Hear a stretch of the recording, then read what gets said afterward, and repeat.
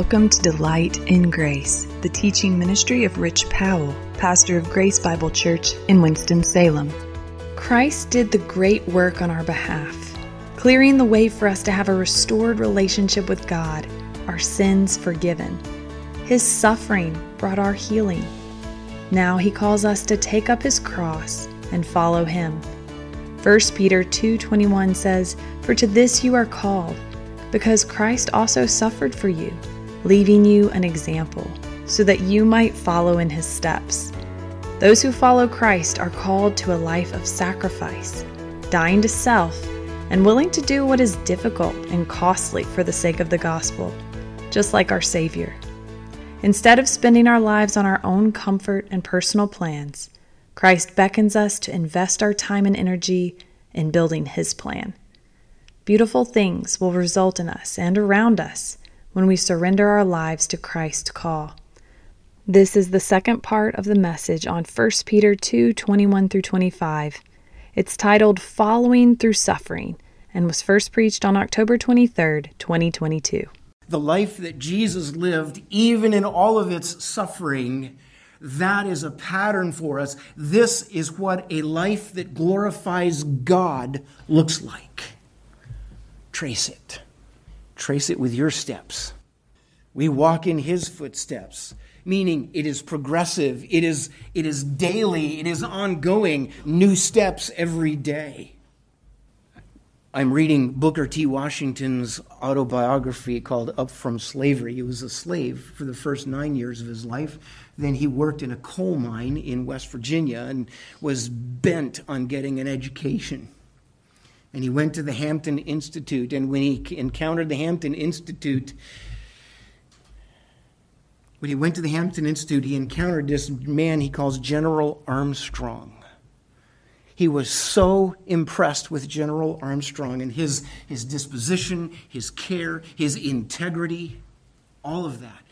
And all of the students felt the same about General Armstrong, that whatever General Armstrong wanted them to do, they wouldn't even think twice about doing it.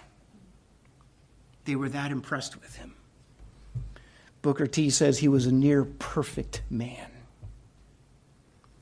We don't have a near perfect man for our example who calls us. We have the perfect man who calls us to follow his example. And aren't you glad that God did not just stay aloof and show and give us his commands and say, here's what you need to do. He gave us a man to follow, to walk in his steps. Christ's exemplary suffering. He did not, here's the things that he did not do when he suffered. This is a means of his example, and we get to this in verse 22. Neither was deceit found in his mouth. When he was reviled, he did not revile in return. When he suffered, he did not threaten. He suffered for doing good, and as he suffered, there are certain things that he did not do that you and I are very tempted to do when we suffer, even for doing good. The first thing he did not do is he did not demand to be understood and respected. He did not demand to be understood and respected. And secondly, he was not governed by his own comfort and survival. Philippians 2 makes that abundantly clear and then calls us to have the same mind. Booker T mentions Frederick Douglass. He encountered him on a train ride. And Frederick Douglass, as he was on this passenger train, because he was a black man, and this was in the early 20th century, because he was a black man, he was told he had to go back into the luggage compartment of the train and ride there. Some people on the train recognized who Frederick Douglass was and the stature of the man he was. And they went back and they apologized to him and said, You should come up and sit with us. And he says, no. He said, we need to recognize the smallness of men who have done this and have pity on them. We can learn from that, can't we? What Christ is making abundantly clear in this is that a life that follows Christ, that life does not say, it's about me. It has its sights set much higher than that.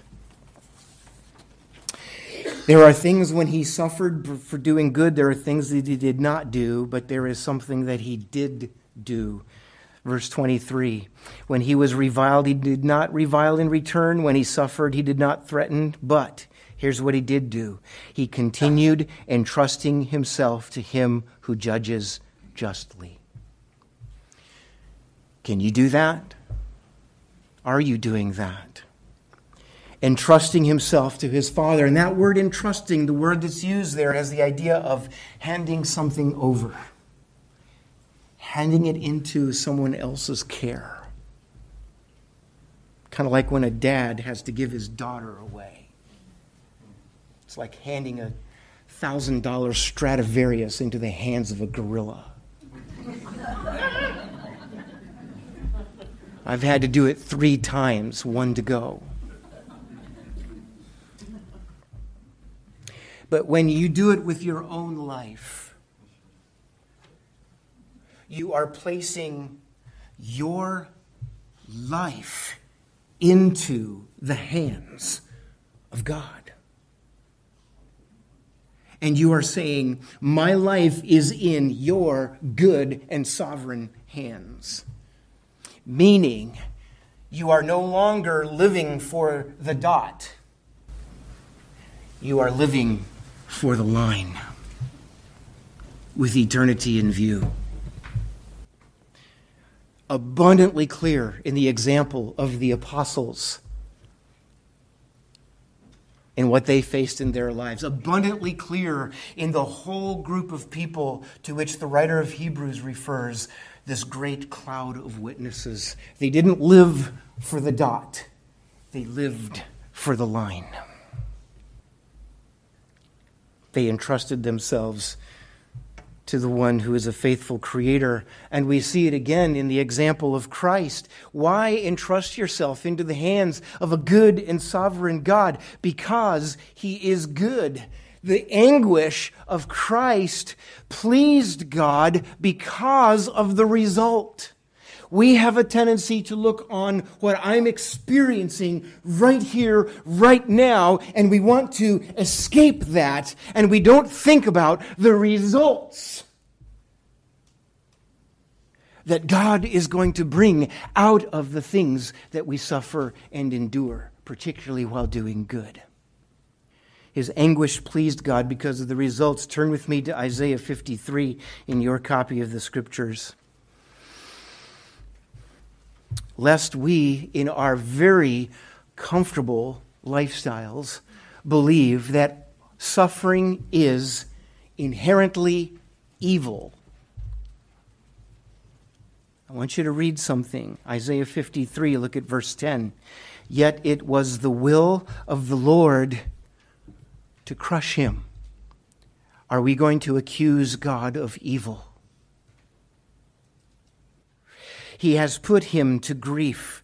When his soul makes an offering for guilt, he shall see his offering. He shall prolong his days. The will of the Lord will prosper in his hand. Out of the anguish of his soul, he shall see and be satisfied. Why? By his knowledge shall the righteous one, my servant, make many to be accounted righteous. The fact that you sit here this morning, accepted before God, justified by him, is a testimony to the fact of the will of God in the suffering of Jesus Christ. Let us not be drawn into a pagan understanding that all suffering is necessarily and inherently evil. God is a sovereign and good God. Because there is an ultimate reward. The Bible makes very clear that the way to life is through death. Because we live in a fallen created order. And when I surrender myself in faith to Jesus Christ, ultimately what I'm confessing is, it is no longer I who live. Christ lives through me. It is not my life. I have given myself to Jesus Christ. I am His. And if He calls me to suffer, so be it. We are called to be living what? Sacrifices. We don't like that word, do we? Sacrifice. Unless we're watching a baseball game or something. We are called to be living sacrifices. And the Apostle Paul said, that with all boldness Christ shall be magnified in my body, whether it be by life or by death. For to me to live is Christ, to die is gain. I'd love for that to become a part of our cognitive DNA. So we need to trace His example, because with Him there is ultimate reward. And we know also that for those who cause great sorrow and suffering, even to those who are doing good, those who cause the sorrow and suffering, there is coming a holy retribution. So we are called to follow in Christ's steps.